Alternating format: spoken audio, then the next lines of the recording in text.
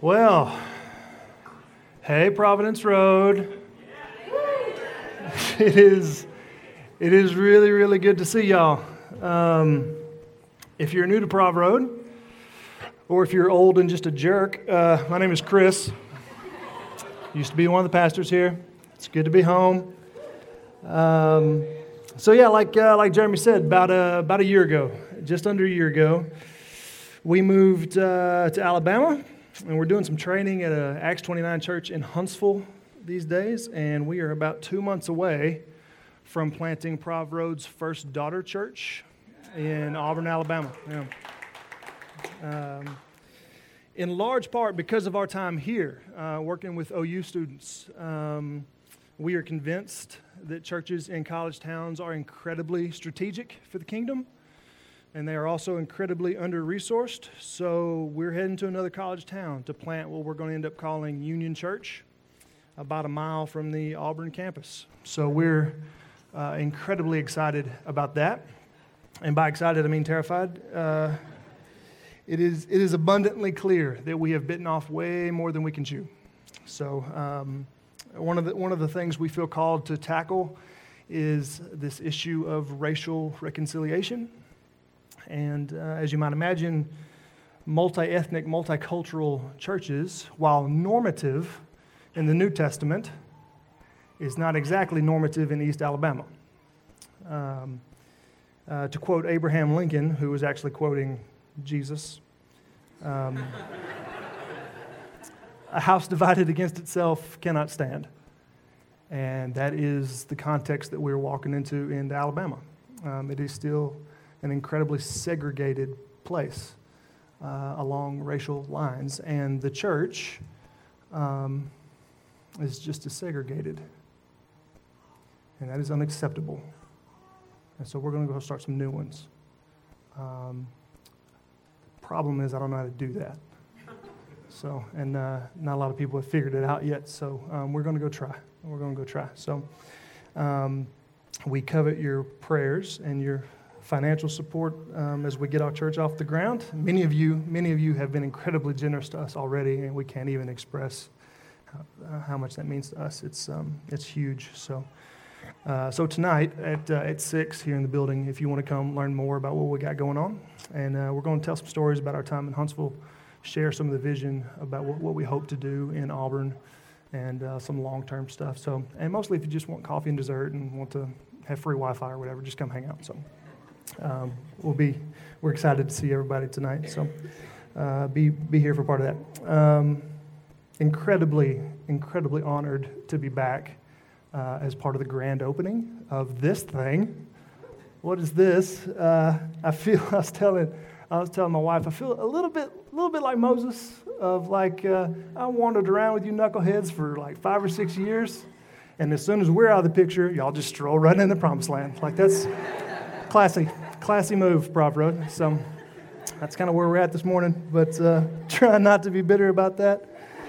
But this is amazing. Like I was here for the very early planning stages of this building. Was sitting around a table with some elders, looking at schematics, going, I don't know, I'm not going to be here. So looks good, guys. And then I bounced. So anyway. Super honored to be with you today to officially open this building. This is awesome. So, if you have a Bible, go ahead and go to Galatians chapter 5. That's where we'll begin today. And while you're turning there, I want to make one thing absolutely clear, and that is we did not leave Providence Road to go plant a church. We were sent to go plant a church, and that makes all the difference in the world. Okay, so that's kind of where we're going to start this morning. Kind of as this building launches us into a new season of ministry for Prov Road, I just want to remind us of a few basic truths. In many people's minds, the church, especially the American church, can be understood like a cruise ship. It's kind of this floating buffet where people go to be entertained. And so you can pick and choose the music you like, the kids' ministry you like, the coffee you like, the preaching, whatever, right? And the church is built on the preferences of the consumer base. Okay? And as a result, these cruise ship Christians are spiritually fat and drunk all the time, and aren't getting much done. Now, don't get me wrong; you're having a blast. You're having an absolute blast. It's just not we're making a ton of headway in the Great Commission. So that's a problem. There are also what I would call battleship churches, and this is where the mission of God is definitely a priority, but it's limited to the professionals. Okay, so the church body is really just expected to sit and attend and to give towards the ministry of the professional clergy as they go out and actually do ministry. And as you might imagine, when only a handful of people are quote-unquote qualified to do ministry, not much gets done either. And usually these ministers end up getting really burnt out, and the church body tend to leave mostly out of boredom. They're not asked to do anything. And there's quite a bit of research to back this up. There's a Lifeway study I came across last week that says in the next 5 years, somewhere in the neighborhood of 55,000 churches will shut their doors. That's just in the United States. 55,000 churches are going to shut down over the next 5 years. So just as a point of comparison, in the year 1900, there were 28 churches for every 10,000 Americans. Today, as we sit here, there are less than 11. And then there's no data that, at least I have found, that suggests that trajectory won't continue outside of a huge movement of the Holy Spirit.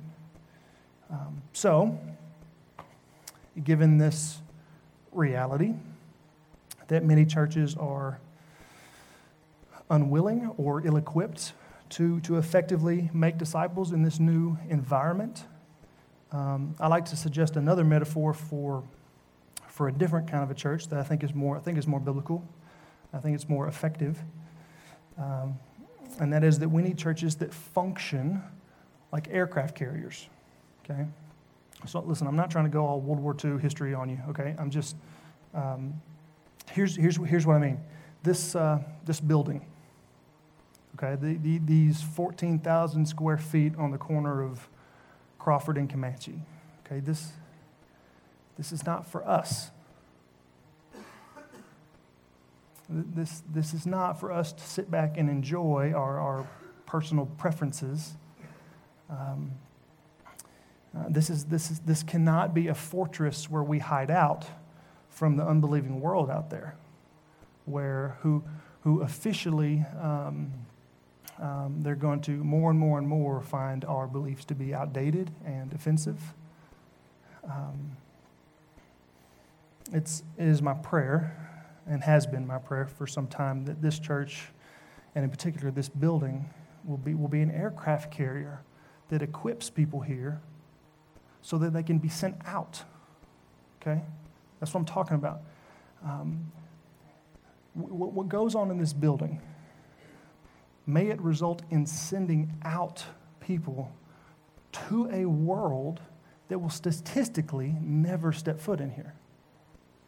That's what this building needs to be about. Not everybody will be trained to plant churches in the SEC, for example, but we're all intentionally sent. That's what being a Christian is. Spurgeon used to say, you're either a missionary or you're an imposter, but there's no Christian just hanging out. That's not a thing. We're all missionaries. All right? So we're going to gather in this place as family, and then we're going to scatter from this place as missionaries. That's it. So my hope is that this morning that this sermon will act as the ceremonial bottle of champagne, right? That's like broken over the bow of a newly commissioned aircraft carrier as she is sent out onto a new mission. All right, that's what I want out of this morning. Okay. So let's pray to that end, and then we'll jump into Galatians 5.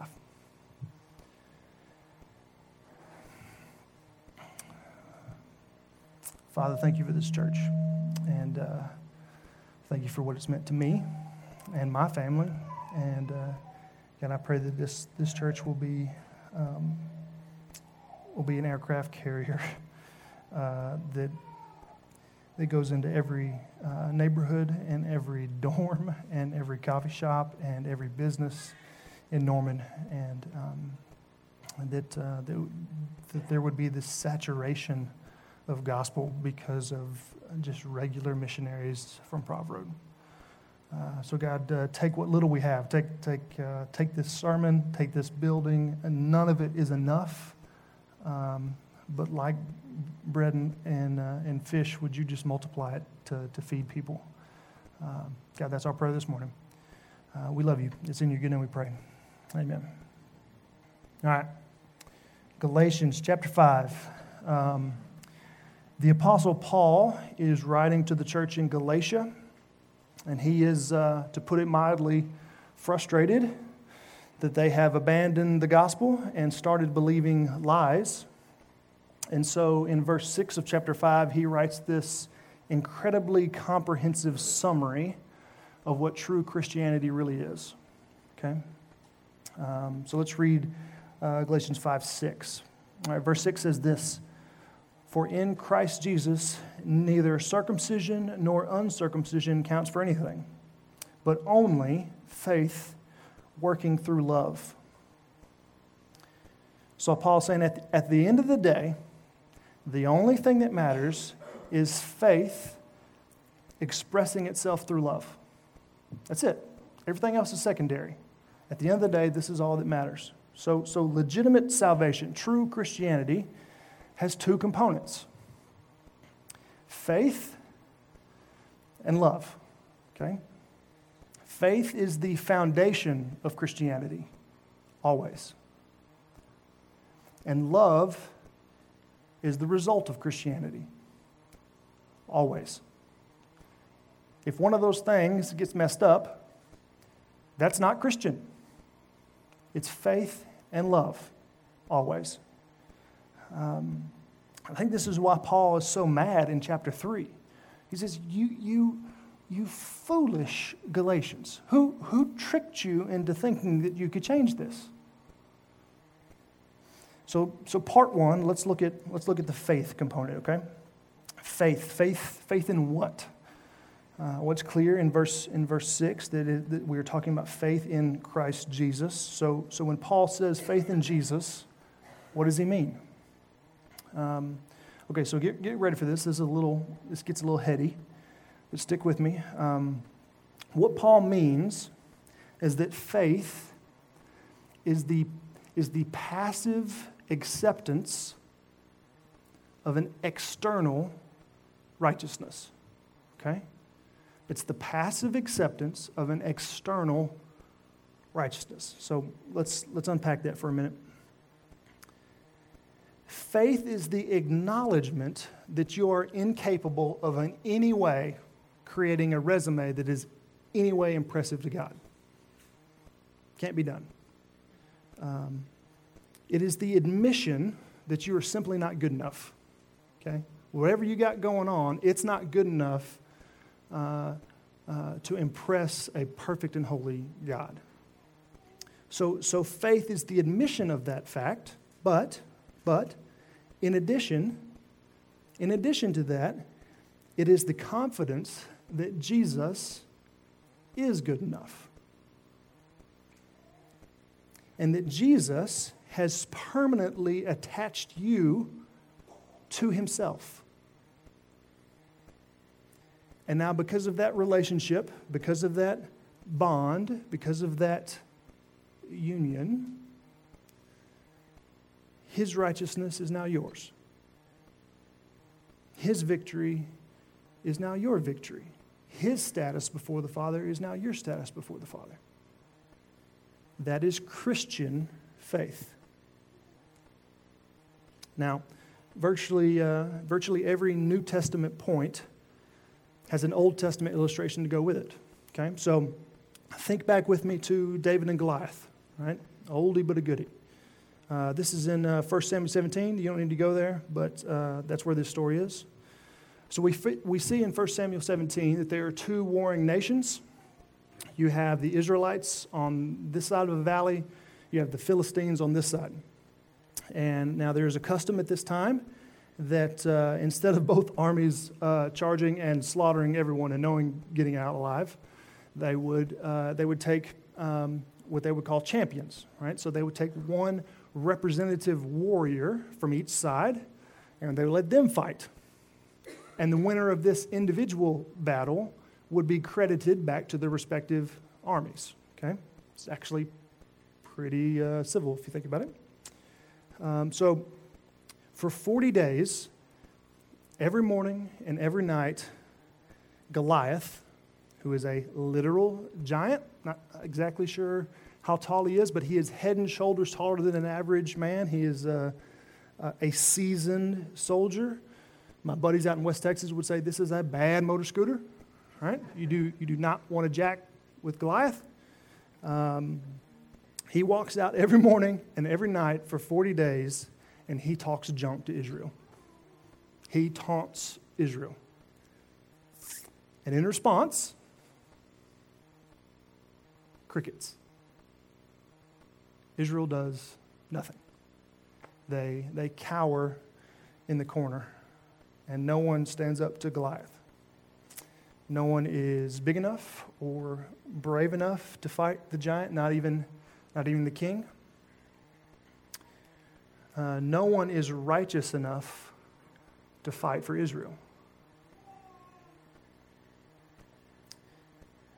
And in steps David, who at this point is a teenage shepherd boy who is not even really supposed to be there. He's only at the front lines of the battle because he's running errands for his dad. He's literally delivering snacks to his older brothers who are in the army. And he hears this giant Philistine defying the God of Israel. And so this plucky high school kid's like, no, hold on. We're just going to sit there and let this big, tall, giraffe-looking joker talk about our God like that? Like, what are we going to do about this? And his older brothers say, shut up, man. You don't know what we got going on here. This is high-level military strategy. This involves geopolitical maneuvering. Like, shut up, shepherd boy. And David's like, whatever. I've killed bears. I've killed lions. I'll take care of this joker. Y'all are a bunch of pansies. That's a paraphrase. So he grabs some rocks, heads out toward the giant. This is my favorite part of this whole story. Absolute favorite part of this story. This high school kid walks up to a giant who is a professional murderer, right? We understand this. A giant man who has devoted his life to murdering smaller men. That's Goliath. He walks up to him and he starts talking junk back. I want to play football with this guy, okay? And David says, hey, tall boy, this is what's going to happen, all right? I'm going to kill you. I'm going to let the birds and the beasts of the field start eating your body. I'm going to come over. I'm going to cut your head off, and I'm going to take it back to Jerusalem. And then he goes and does it. He does it. The high school kid kills the giant, and Israel wins the war. This is David and Goliath. I think this story is usually told as if we are David and we need to slay the giants in our lives. The giant of fear, the giant of anger, the giant of addiction. But if we're going to understand the story correctly, we need to see ourselves as Israel, not David. Because we are credited with a victory that we did nothing to earn. Everything that is good about your salvation was based on the work of one righteous man. Guys, David and Goliath is a story about faith in Jesus. The passive acceptance of an external righteousness. Okay? So this faith that Jesus saves us based on his work, not ours, that He deeply, deeply loves us despite our many flaws and shortcomings. This forms a theological framework. It forms a sort of theological foundation for us. And now we operate in this new orbit where you are aware of this undeserved grace in your life. Your eyes are open to the fact that you have nothing to offer. In fact, if you got what you deserved, you would burn in eternal hell. And so this is a much better gig, okay? Your eyes are open to that fact, okay? So the way this works is this faith is understood in your head, this cognitive knowledge. And when you come to the realization that you're a jerk and you deserve to die, but a merciful God has been very, very gentle and patient and sweet with you, that softens your heart. How are you going to be proud when everything you own has been given to you? Where does arrogance come from if you understand the gospel? So this cognitive knowledge makes its way to your heart. It melts your heart. And then what do you do when you have a melted heart? You serve people, right? When you understand that everything you have is a gift from you, you know what you want to do? You want to get kids in Norman lunch. That's what Christians do, okay? Put it another way, this vertical love that comes down to you from the Father, it finds horizontal outlets to love brothers and sisters. That's all Christianity is. Why are we making it more complicated than this? That's all it is. It is a vertical love finding its expression in horizontal outlets. So what Paul is saying is that this is the natural progression of understanding the gospel. I am loved by the Father, therefore I will go love my brothers and sisters. And Paul is simply echoing Jesus here. This isn't a new thought. In Luke 10, we see that Jesus says that basically an accurate summary of the entire Bible is basically to love God with your entire heart and then love your neighbor as yourself. Okay? Okay. So this begs the question, what does this horizontal love look like? And there are many examples of love in the Bible, but I want to look at one in particular because like David and Goliath, I believe this works on multiple levels. So turn with me to Hosea chapter 3. Hosea chapter 3. So here's what's going on in Hosea. Hosea is a prophet. He's a preacher. And God says to Hosea, I am going to show you what my love is like so that you can clearly communicate that to the people of Israel. And Hosea, being a good prophet, says, all right, that sounds good. Let's do it. So God says, all right, here's what I want. I want you, prophet, to go marry a prostitute. I want you to enter into an exclusive, intimate covenant with her. I want you to take care of her. I want you to have kids with her. I want you to build a home with her, and she will cheat on you constantly. I want you to take good care of her. And every single day, she is going to leave you and go sleep with other guys. So by the beginning of chapter 3 in Hosea, I have to believe that Hosea has had enough. He's like, listen, I'm done. I've gone along with this weird allegorical love metaphor thing, but I'm done. I'm tired. I'm a prophet of God. I have a reputation to maintain. I'm tired of putting my heart out there every single week only for it to be broken again and again and again. And this is what God says in response. Chapter 3, verse 1. And the Lord said to me, go again. Go again and love a woman who is loved by another man and is an adulteress. Even as the Lord loves the children of Israel, though they turn to other gods and love cakes of raisins. So I bought her for 15 shekels of silver and a homer and a lethek of barley. And I said to her, you must dwell as mine for many days. You shall not play the whore or belong to another man. So I also will be with you.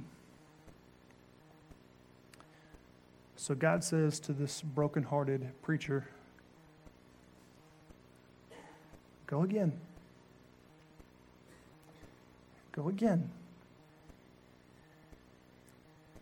And Hosea does. And he goes and he finds his wife who is back in her old lifestyle, being trafficked and pimped by some guy. And Hosea pays for her.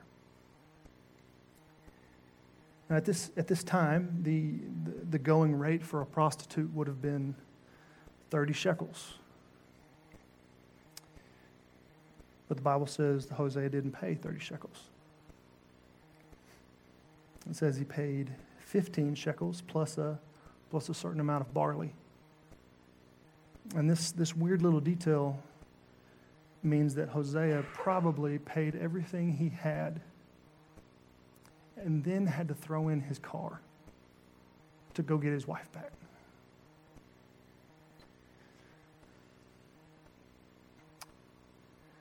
So God says that is what love looks like. It costs something.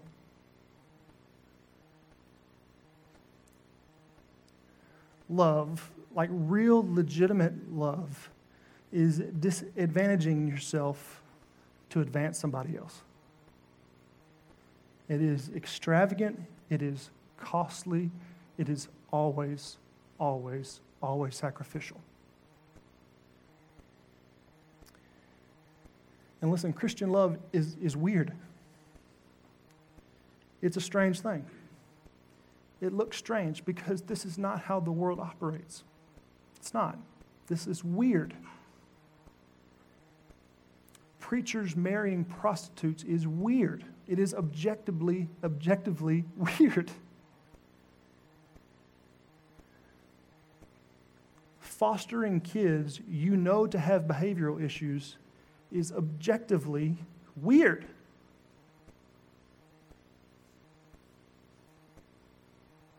Alabama churches that have white people and black people in it is weird.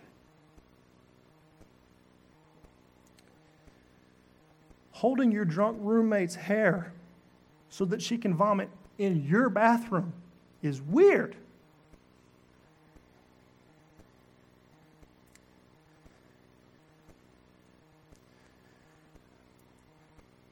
But God sending his perfect son to pay for sins that he did not commit, that's weird.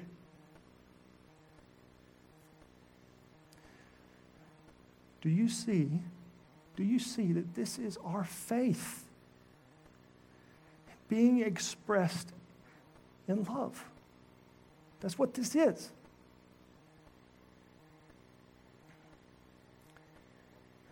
John 13:35 says, by this all people will know that you are my disciples, if you have love for one another. Love.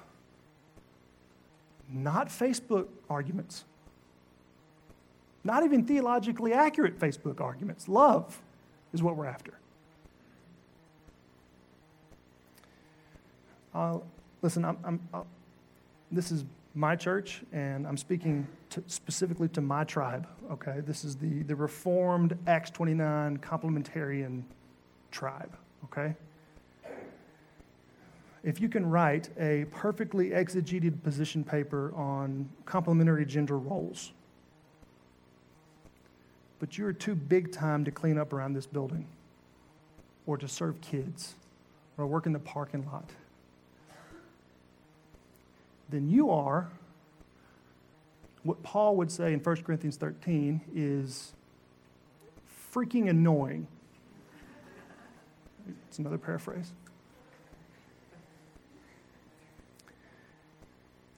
We should be known for our love more than our theology. Because if we have orthodox theology, it will always lead to sacrificial love. These are not in conflict with one another. It is the result of legitimate theology, always. And listen, justice is what love looks like in public, okay? So not only should we take good care of one another, but we should also care for those outside of these walls who don't have the power or the voice to advocate for themselves. That is the job of the church. CJ and I were talking on the trip down here about our babies who are getting to not be babies anymore. We got a 1-year-old and a 3-year-old. How weird is that? But Kara Jane's brother and sister-in-law are having a baby any day now. Like their due date was like 6 days ago or something. So literally any minute now they could be having a baby. So we've been talking babies. We're not pregnant. Please, Lord. Our plate is full. But we were talking about when we were in the hospital, and we're talking contractions and labor and needles and all this stuff, and I just try not to pass out. But I do not think that there is a better picture of sacrificial love than a mom in labor. Just CJ had spent 9 months carrying these kids. And her body was doing some things that it had never done before, okay? And at the end of this long process, we're pushing and we're pushing and we're pushing, and she is physically and emotionally exhausted. And there's this nurse saying, go again. Go again. Push again. That's what love looks like. It's going again and going again and going again, even though you know this little person is going to be loud and it's going to be messy and has access to break your heart like no one else. That's love. It's going again and going again and going again. Is that not what our Father has done for us? When you and I totally abandoned him and started chasing our own stuff, and he said, I'm still coming. I'm still coming. I'm not going to give up. I'm going to come again, and I'm going to come again, and I'm going to come again, I'm going to come again. Can we do no less with our neighbors?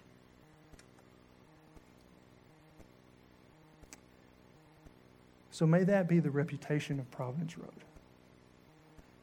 in this city, that because of our faith, we're the people that go again and go again and go again and just labor in this never-ending mission of loving people because of our faith. May it be so. Let's pray.